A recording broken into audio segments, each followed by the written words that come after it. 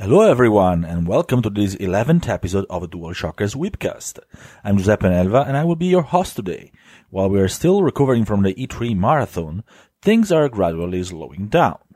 If you're not familiar with our Webcast, it's a weekly podcast in which we discuss Japanese games, anime, manga, local geek culture, and more. This episode will be dedicated to a theme that I always found interesting: anime games. Games from anime. We're seeing more and more lately, but many of them aren't exactly stellar in terms of quality. Can they actually be good? Why they often aren't? This is what we're going to discuss today. But before we get into that, let's talk about games and anime we have seen lately. Actually, the season for anime is finishing. We're getting into the next season that is going to start pretty much in between 1-2 weeks, depending on the serialization of various anime series. We actually have quite a few anime that are staying and extending to the 26 episode format during this series, which is the third season of Boku no Hero Academia, Persona 5 the animation, which I tried to get back into actually. And I actually tried to get back into it because hoping that it's getting better, but it's still not at the same level as the game. And I've been playing the game, honestly, I do not find a good reason to enjoy the anime, honestly. It's a decent anime, but it's really not good enough compared to the exceptional level of the game. But ultimately, can be perfect. It's still enjoyable in some ways, and I have to admit that I'm enjoying the later episodes a little bit more than the first ones. That being said, there's also quite a few interesting new series. I already talked about the new historical series, the Angolmois Genkoku Kasenki. Which is very interesting because it's the same setting as Ghost of Tsushima. Actually, it's based on the Mongol invasion of Japan, and it's exactly the same premise of the game by Sucker Punch. So I'm very interesting, and I was saying like last episode, what are the odds? There have never been an anime based on this, and there never been a game based on this, besides games in which this appeared as a side thing, but not as a main setting. And now at the same time we get the reveal of a game and an anime series. That's, if you are interested in Ghost of Tsushima, I definitely would advise giving a look to Angolmois. Genkoku Kasenki, it's going to start in, I believe, 16 or 15 days from now. It's in July 11th. Then it's going to be interesting, definitely. There are going to be some new anime. I mean, I would talk about which I watched, but honestly, things are pretty much said and done in terms of this season, and it was a very good season. I enjoyed it very, very much. It's probably one of the seasons I enjoyed the most in the past few years, actually. And in terms of games, I've been playing a lot Mavlov Alternative and Mavlov Alternative on the Vita because, as you know, probably on DualShockers we do not write full reviews of games that are just ports of older platforms, and Mavlov Alternatives are on been on PC for a while, and we already have a review on PC. So if you want the full review with the score, you can go and read that one. Nothing has changed pretty much. But I'm going to still write an article about those this week, talking about the value of the portability of the port and all that. So it's not going to be a full scored review, but it's going to tell you about the games and how and how they fare on a portable platform. And it's two Vita games released in summer 2018. That's, pretty rare nowadays. So I'm gonna be happy about that. And the games are very good. I'm not spoiling anything and saying that. So if you're on the fence and you don't want to wait for my article, just read the review maybe that we have already on site. But I can definitely, if you like visual novels, of course, and if you like science fiction, I can't recommend this more. Of course, you know that I'm a big Mavlov fanboy, so keep that in account. But I think despite being a fanboy of the series, I can still rationally tell you whether a game is advisable or not. If you totally hate visual novels, probably the fact that it has a fantastic story will not make you enjoy the game as much as you would if it wasn't another genre, definitely. But if you like visual novel, or even if you can just stomach them, then there is good things in these games, definitely. Other games I played, I've been playing quite a bit of Granblue Fantasy, and you will know later in the podcast why I have. It has to do with Persona 5. Spoiler. It's not a spoiler, really. And also, I've been playing quite a bit of still Mavlov, Alternative Strike Frontier, the closing game for mobile, of the series, because pretty much and now everything is basically, you can basically unlock 1 million of things for free without spending a dime and looking more at the story and all that. So it's still a good way to go out with a bang for the game, and I'm still going to enjoy it until it closes on July 5th, I believe. And I've been playing quite a lot of Conan Exile still waiting to finally write a review. It's gonna be this week as well, because it's a very extensive game, and it deserves to be played quite a lot more than I think must have played it, actually, before actually writing a review. It has a lot of glitches, I will say that, but it has a lot of depth too, which I enjoyed, and I am a big fan of the Conan franchise, so I'm enjoying it. I'm not going to spoil a review, but I am enjoying the game, despite its flaws. Besides that, I haven't played very much, besides more Final Fantasy XIV, which I never not play, pretty much.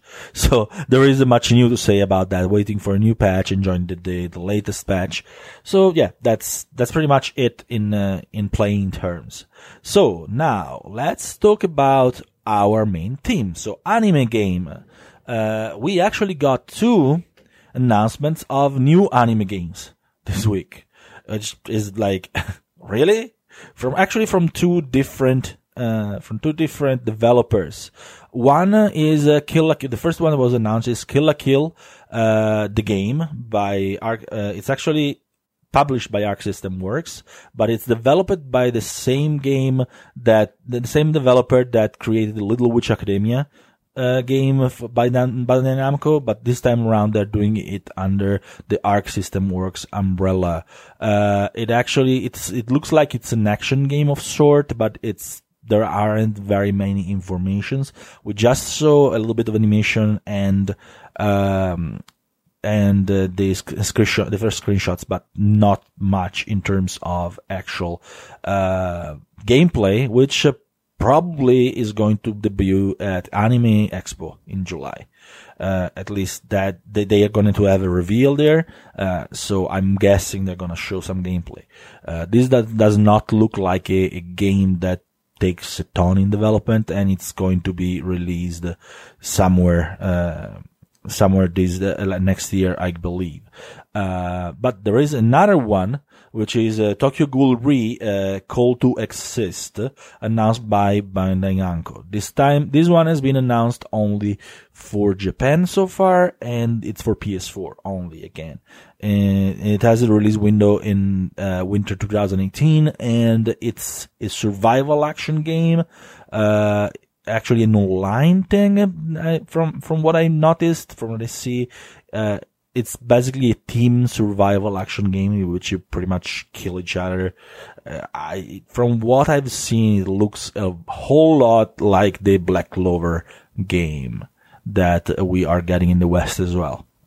Bandai Namco normally announces Western releases almost at the same time as the Japanese ones. which makes me think that it may be possible that this one is not coming west.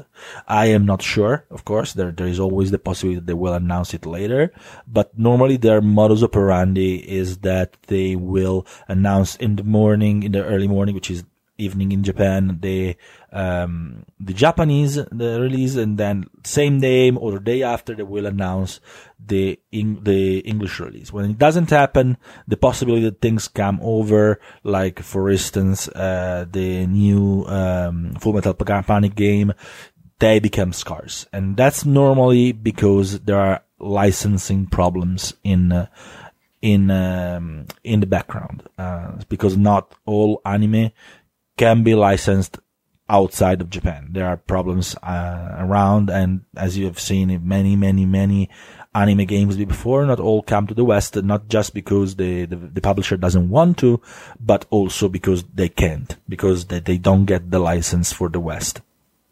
Sometimes we get like weird naming changes due to the licensing, like for instance the Attack on Titan games in Europe only, they were named AOT, which I'm sure much the chagrin of the publisher of the folks at Koei Tecmo in Europe. They had to market a game without its title. So that must be terrible. And the same thing has happened worldwide, actually. I mean, not worldwide, but only in the West, in Europe and in America with the My Hero Academia game that's coming for PS4, Xbox One, Switch, and PC. That one has been changed super weirdly as My Hero One Justice, which is like, what is this? The funny thing is that I actually continue writing My Hero Academia One's Justice because it doesn't make sense for people to read My Hero One. It's My Hero Academia. And then I received a mail from PR asking me very politely to just change it to My Hero Academia, to My Hero One Justice. And I said, okay, let's do that. At least with my latest article, which was I believe the E3 gameplay or something like that. I don't remember what it was exactly, but in any case, yeah. So we are getting a ton of these. Like Bandai Namco is the primary culprit. Culprit, I'm not telling it in a negative way, of course, but they are definitely the primary force behind anime games. They are literally announcing one every 3 months or even less, like even 2 months. There is a new one and they're releasing them really, really, really quickly. They announced and released very close, and, the quality is hit and miss, to be honest. We have some of them are coming to the West, some of them don't. Like, for instance, we also didn't get in the West the Legend of Grancrest War, I believe it's the English. I remember only the Japanese one, but yeah, definitely that one did not come to the West, and it's probably not coming, despite the fact that it's very interesting mechanically. The graphics are a bit meh, but the mechanics are actually interesting.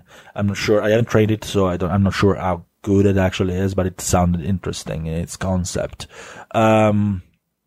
There are so many, but like every month it seems that there is one that is announced, and every month there is one that is released in Japan at least. We just got the quality again is a bit hit and miss for Bandai Namco. Then there is Koei Tecmo that also does some. They certainly don't do as many as Bandai Namco, but they definitely seem to like working with external IPs. And then there are like some stray ones, but the two major players, let's say, are definitely Bandai Namco and Koei Tecmo. Again, the quality is normally not so great. And there are exceptions, like for the primary exception of an anime game that came out and was absolutely fantastic is definitely Dragon Ball FighterZ. And that one probably is probably the key that we need to look at of whether they can be good. Because obviously they can be good, because some are.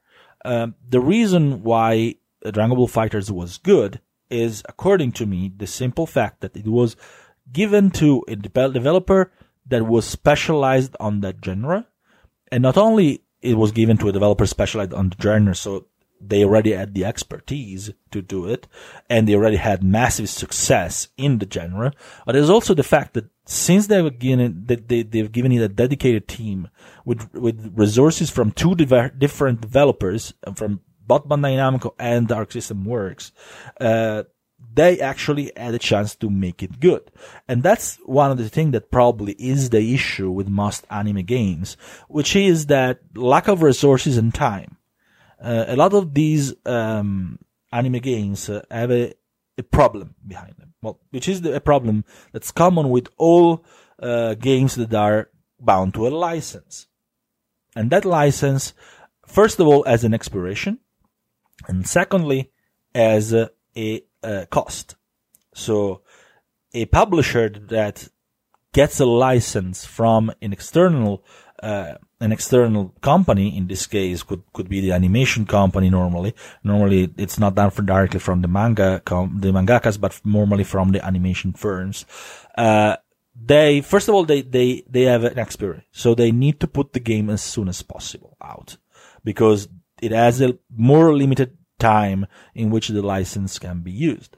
And secondly, the game also has the license has a cost that does not appear in games that are an original IP. Of course, games that have an original IP have other costs, because obviously you don't create an IP for free. Of course, you need writers, you need people to work on it, you need people to create it, but those are not fixed costs. They are costs that vary depending on how elaborate the IP, or much writing it needs, and all that. On the other hand, licensing is a big upfront cost that normally has to be shouldered by the publisher. And it may not be upfront. Sometimes it's royalties. Sometimes it has different contracts that have different clauses and different ways they work, but it is a cost. So basically, if a game has a budget, as the budget is X, the cost from the licensing has to be subtracted from that budget, and also depends on the importance. And then there is another thing that is called, this is something that I don't have actual information in the game industry, but as you probably know, I worked on anime in the past when I was much younger, and I worked with a company that licensed anime from Japan to publish them in Italian for Italy. And I think I'm pretty sure that the contracts work in the same way, which is that you normally don't buy licenses for one anime. Well, I mean, let's say normally, but often you don't just buy licenses for, say, Dragon Ball.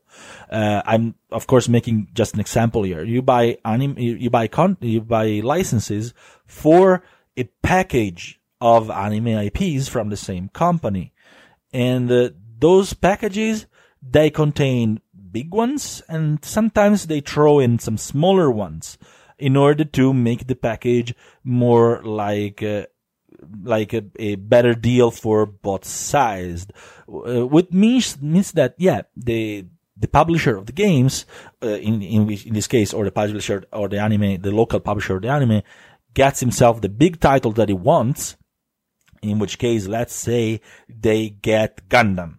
But they also have to get the smaller titles with them, which are maybe less attractive in terms of big widespread recognition. So let's say they get a small they get the license for a super small anime that very few people know and recognize.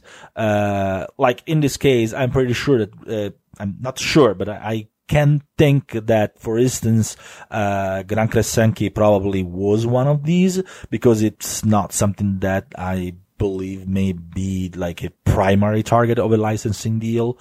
Maybe wrong here, but I don't think the anime did all that well in Japan, and it's practically unknown in the West. It would have probably been a lot more successful if they got a license for Lodos, which I wouldn't be so unsure. Lodos, if you don't know, Lodos Wars and Grand Crest are made by the same person. They're from the light novels by Ryo Mizuno, and they are pretty much, like Grand Crest is seen as a spiritual success for Two Lodos.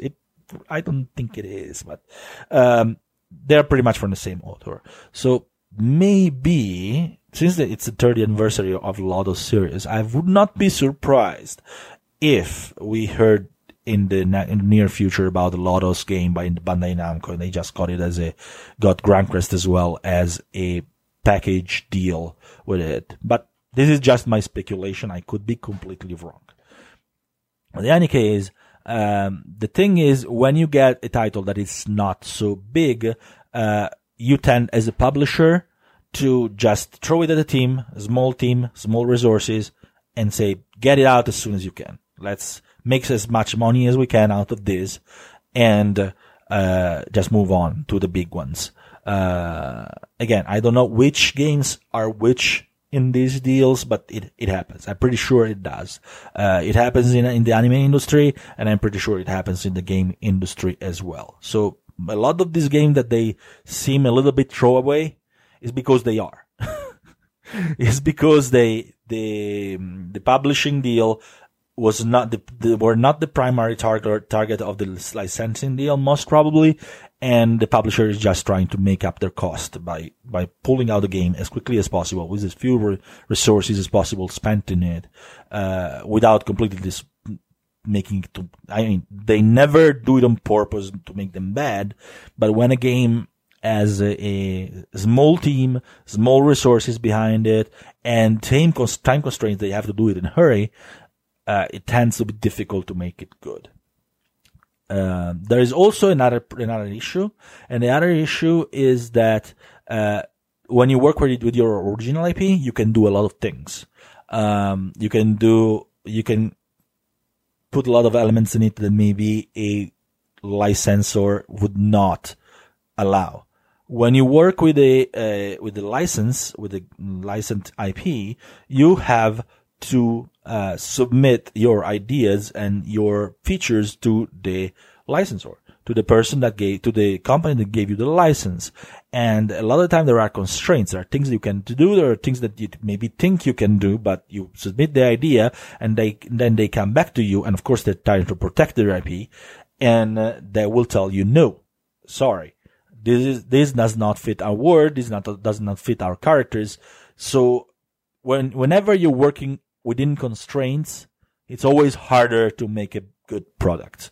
And that's pretty much a golden rule. Of course, there is the possibility that it comes out a good product, but it's harder. It's objectively harder because you're not working only with the constraints of your creativity, but you're working with the constraints that another company is giving you, and you can't always get your own way. Also, a lot of authors, a lot of creators, a lot of developers get a little bit of cold food, especially when they are within time constraints, because they say, oh, if I propose this, they're just going to come back to me and say no.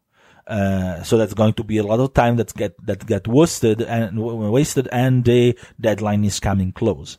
So yeah, let's not. So basically the idea is that, when they work with a license, a lot of developers simply take less risks, because they can't too much run the risk to go to the company that gave them license and get a refusal, because it's not that they risk to lose the license. That's normally not the case, but they simply risk of wasting a lot of time, because this kind of back and forth, of course, it takes time.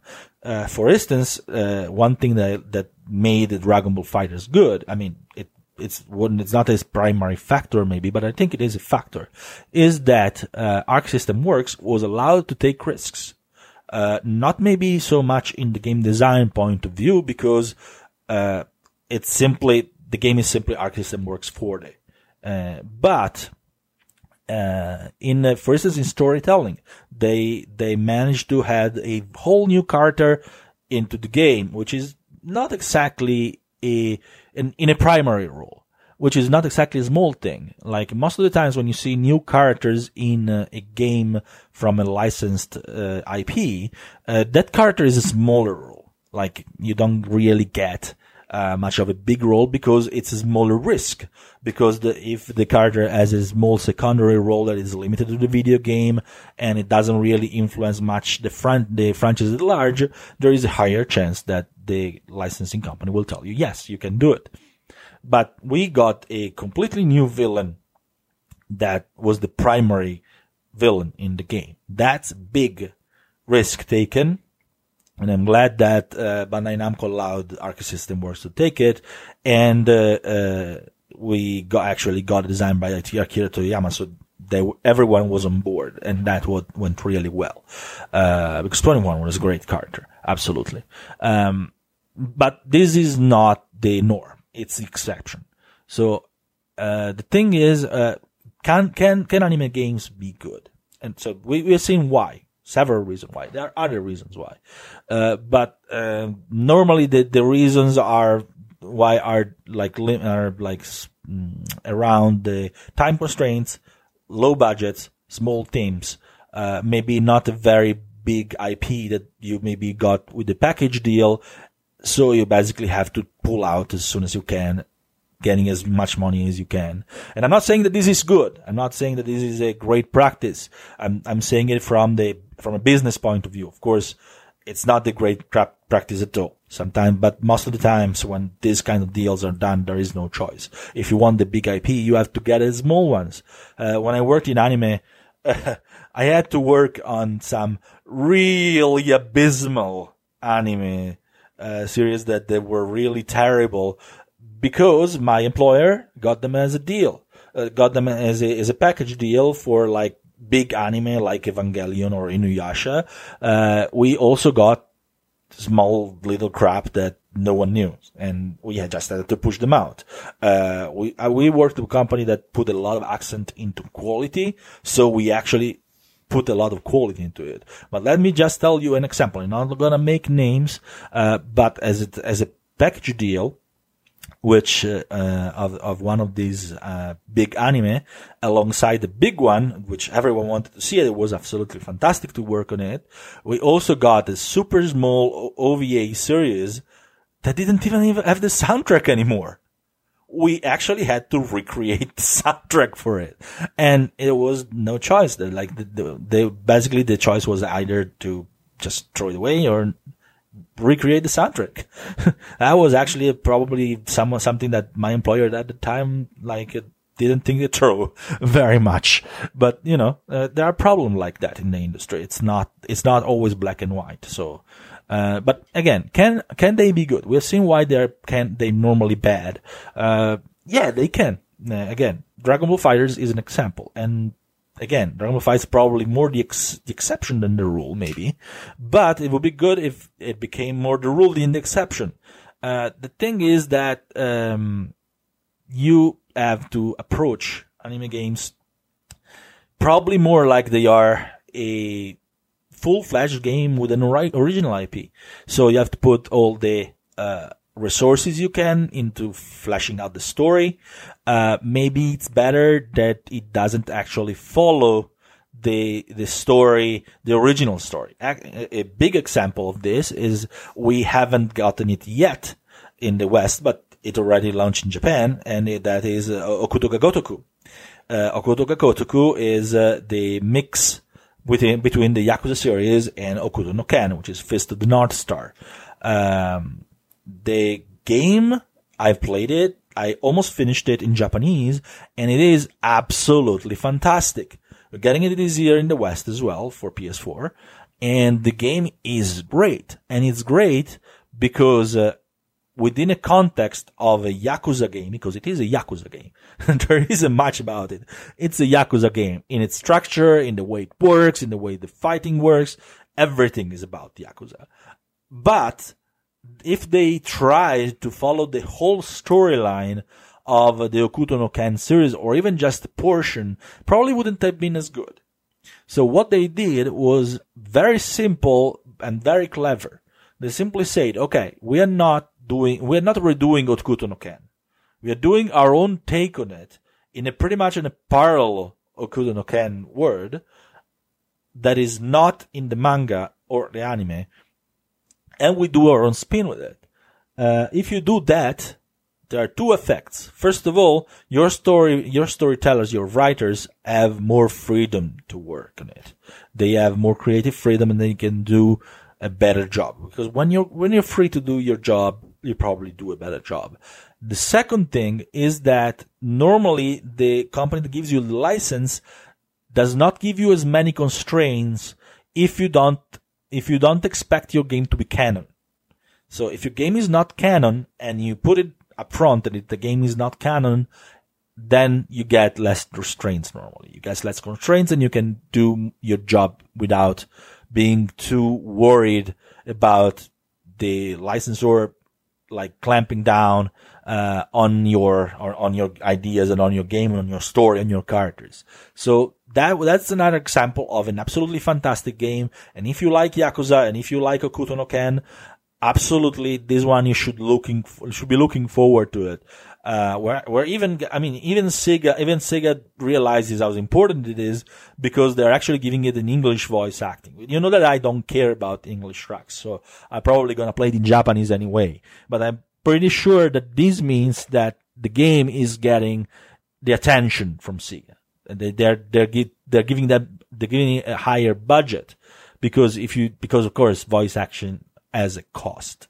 So this is another way to do it. So one, give it the right budget, and definitely Hokuto ga Gotoku has the right budget.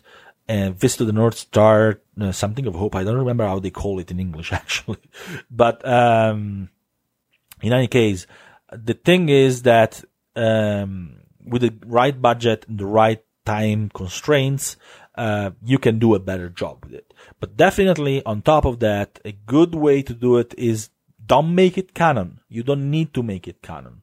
As long as it's inspired by the series, fans will still love it. As if it's respectful, of course, because you can't go absolutely crazy, obviously. But as long as it's respectful of the original material, even if it's not canon, people will enjoy it. Actually, personally, I enjoy it more because I've already seen the anime. So why would I want to actually play exactly the same story? If you were reverse the thing, if you look at the Persona 5 anime, I played the game. Why would I want to to see exactly the same story in the anime? So it actually has that additional bonus in there that the story is actually enjoyable because you don't know everything that's going to happen. But again, most of the problems come from lack of budget and lack of time and lack of experienced developers also, because a lot of these like smaller deals are made by inexperienced team. A lot of young developers are put on them as part of their, education towards becoming experienced developers.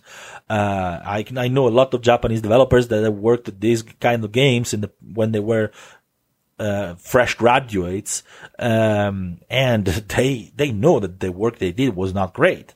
But they were inexperienced. When you're inexperienced, you gotta learn somehow, and normally that's by watching games. So yeah, Japanese games that come from anime can be good. Probably would be better if they weren't churned out so fast and so often. So Bandai Namco is definitely churning them out a little bit too often, a little bit too fast. And the results are there. I'm actually pretty excited about the One Piece game, because they announced it that when it seems to be already quite advanced in development, but they don't seem to be churning it out as fast as they do normally with One Piece games. Even if I'm not a big lover of One Piece games, I'm a big lover of open world games, and these ones seem to have a rich world. I'm still a bit iffy on the graphical quality, but we'll see how it comes out. It's still early, so we'll have a chance to give it a look. I'm not too fond of the whole brawler thing, because it seems that like 90% of the anime games Bandai Namco churns out are brawlers. Actually, I am quite satisfied with the approach that Koei Tecmo took with the Attack on Titan games, which I enjoyed. They're not perfect, they're not spectacular games, but I enjoyed them. The thing they did is that Koei Tecmo could have definitely just taken their usual approach, just make it another Musou game, and be done with it. But they didn't do that. They actually used the series as a chance to get out of their usual mold for once. So they definitely did not just throw it away. And that's fantastic. That's how it should be done, according to me. So that's also one thing. Do not always do the same brawler thing. Yeah, they fight in anime, I know. And Bandai Namco gets a lot of shonen franchises, in which there is a lot of fighting. But if you actually if you look at them, most of them are brawlers. They are simul Musou games. There really isn't much else. And now they're trying this idea of the online fighting brawler games. We got the Naruto one, and we got the Black Clover games, and now we get the Tokyo Ghoul Re-game, and I am afraid that we're gonna get just another trend of these, like another genre that gets milked down to death with a million of low quality anime games thrown into it, and we'll see how it goes. Another one that was good, for instance, that was pretty much appreciated by Japanese gamers, and I enjoyed it. I played it a bit and I enjoyed it. Was the Girls and Panzer game they made for PS4. Unfortunately, we did not get it in the West, but if you get a chance to grab a Japanese copy, an Asian copy that has the English subtitles, it's an enjoyable game. And also, as I mentioned, it's a separate genre. Yeah, it could be, if you like stretch it a bit, you could still liken it to the online brawler kind of thing. But you're driving tanks. That's enough of a differentiating factor. And the game is actually pretty good. And it actually was successful in Japan, and people appreciated it. Not only I liked it, but I talked to quite a bunch of people that played it, and they actually enjoyed it. If you enjoy World of Tanks, for instance, that's like a more cartoonish, stuntish World of Tanks that you can probably enjoy. But yeah, the thing is, anime games can be good. They need the originality, so they need to have developers and writers that are able to actually write a original story that maybe or maybe not is canon or maybe not. But that's depend on the constraints that the developer gives you. So if the original authors are prone to be very constrictive, then maybe you should go the non-canon route to be less constrained. Otherwise, if the original developers the original authors are fine with it, you could do a canon story, but still get a lot of freedom. You need the budget, you need the time. So churning out a lot of games, is not good. I mean, it would be good if they just add a ton of different teams and they just put big teams, like sizable teams that can do the game justice, not like small teams. Just because you have like one team and you make 5 teams out of it to make 5 anime games. And then you need the time and the budget. So yeah, it is simply this. It is this simple, and I'm saying this simple. I know it's not simple to do it in practice, but theory of it is simple. Of course, when the IP is not successful, it's not a big IP that can carry a game, then there isn't much the publisher can do. Because, they could abide by the rules I told you, but they would take a big risk to put a lot of resources into a game that's probably going to have a very mediocre performance. If in an ideal world, it would be fantastic if all publishers would be willing to take risks on all games. But let's be honest, this is a business that they they are in it to make money. So while it would be great, I don't personally expect it. And I know it's not nice to send out game to die like that and like to not to be enjoyed. But on the other hand, I can't really ask a publisher to go out of its way to lose money on a game that they pretty much know that they will flop or not do very well. You could say, then don't get the license. The problem is that, again, many of these licenses, I believe, are acquired as a package with other things that are bigger and more important for the publisher. So it's a bit of damned if you do and damned if you don't in the end. But I do think that there is a room for improvement. I'm not saying that there is no room for improvement, because there certainly is. There are some titles that you see them and you can't fathom that they're not just being thrown almost intentionally to die. And I'm not saying that the developers don't put a big effort into it. Quite the contrary. A lot of times developers are put into the position of having little time, like very little budgets, very few teammates, like a small team to work with, and they tell them, okay, make a game out of this franchise and make it quick, make it cheap, and make sure that it comes out on time. So they have to do what they do, and they often put their blood and soul into those games, but sometimes it's just not enough. And because, games are not made by themselves, so you need personnel, you need resources, and you need time. Time is the big factor. So in the end, if the companies that want to work on anime games want to get better results, they should probably try to get, first of all, I aim mostly for franchises that they know they're gonna be successful. Possibly that they can be licensed for the West, because of course if you release in the West, you have much bigger market and the possibility to actually make more money out of it. And they should probably try to give developers the tools in terms of time and in terms of money and teammates and personnel to actually make a good game. That's the key. And I know it sounds simple, but it isn't.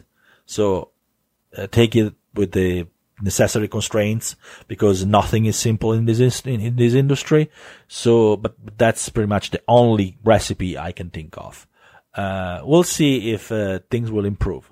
Personally, I think that the industry will have to go in a direction in which the situation is at least a bit improved, because sooner or later, even in Japan, the fans are going to get tired about like throwaway games. So luckily we get the good examples. We get things like Dragon Ball FighterZ. We get things like Okutoga Gotoku. So maybe we're gonna get an improvement. I hope so.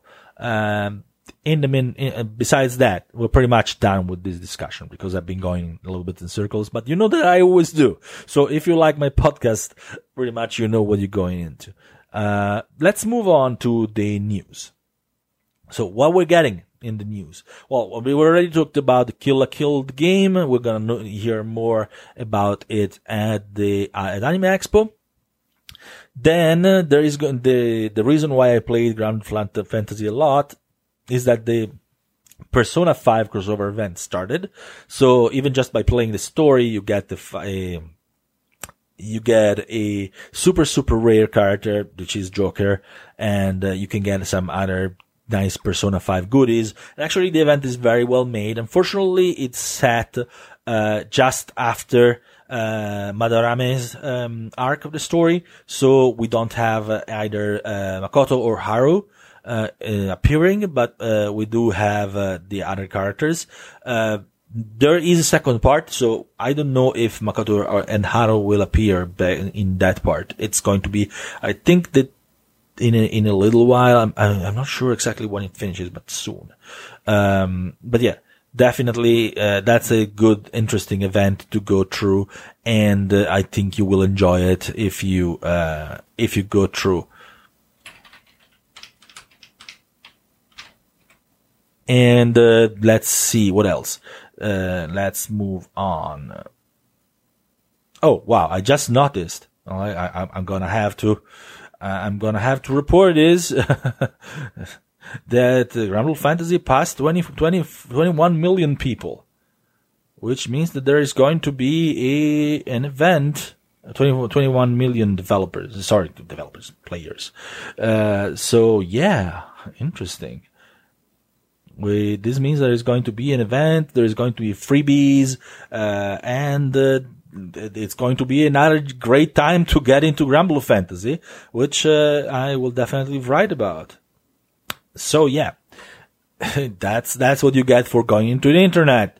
This was announced actually 3 days ago, and I missed it. I'm an idiot. The campaign started yesterday. That's great. Well, this is me covering events, covering news on the fly, like live. You will see an article about it like now. Actually, you will see it yesterday, because as soon as I finish writing about it and recording this, I will go and write it. But yeah, that's it. Then more news. Valkyria Chronicles 4 got a Western release date, and it's on September 25th, which is a very, very crowded time. Actually, I will be in Japan. So I will have to bring my PS4 again to review this, if I get the review. But I probably will. Let's be honest. Then, and it's coming for PS4, PC. It was just announced at E3, Switch and Xbox One. Then a new JRPG by the Canon's writer, Canon by Key, right, Naoki Isaya, has been announced by Furyu. And this is actually it's called Crystar, sorry. And it's interesting because it's an action RPG in which you play a gothic Lolita pretty much. But seems like the gameplay seems interesting. It's very early days, so we haven't seen much, but I'm looking forward to seeing more. Then again, Tokyo Ghoul Re Call to Exist has been announced. It's kind of gonna come out for PS4 in winter 2018. Right, talked to Dad about that one. Dragon Ball FighterZ for Nintendo Switch as a release date in the Americas and in Europe, and that's September 28th. I'm actually not sure if the same in Europe, but it's 28-ish. 28 in the Americas, I'm sure about that. Then, another release date, the Neo Geo Mini as a Japanese release date and a price. It's coming out on July 24th in Japan, and it's gonna cost the equivalent in yen of $113. That's a pretty decent price, I guess. I would have, if they can release the Western version, I can't come down the line at 99. I think it's gonna do great. We'll see if they'll do like 99 or maybe 101 and 19. We'll see about it. The Ni no Kuni 2 got a new update, I believe yesterday or 2 days ago, and that added two difficulty levels, that harder difficulty levels, because a lot of people found the game a little bit too easy, so many will be happy about that. And then we got a release date, a miracle! Disaster Report 4 plus Summer Memories for PS4 as a release date. After delays, problems, delaying because there was earthquakes in real life and stuff like that. Like, they finally announced release date, and it's coming on October 25th in Japan. Of course, there is no Western release announced yet. I'm hoping, because this is a kind of game you don't see often. You're not a hero. You just play a normal Joe or Joette, or Judy, that finds herself or himself in the middle of an earthquake, and they have to survive, and that's fantastic. And they actually did it with a big look at realism. Of course, it's going to be a fictional story, but they put a little bit of realism in it. They had consultants, like security personnel and stuff like that. So that's actually like earthquake prevention, firefighters and all that. So that they consulted for the game. So that's something I'm really looking forward to. The VR part seems really terrifying. So, but yeah, that's that's something they actually broadcasted the demo. You can see the video on the site, and there was a person that was like trying the demo, like screaming like crazy because I was scared. Anyway, next and last piece of news, we got some little tidbits about Atlus Project Ray Fantasy. This is the code name. It's not finally. It's the new fantasy RPG by the character designers and director of Persona 5. Also, there is Shoji Meguro involved, so of course music as well.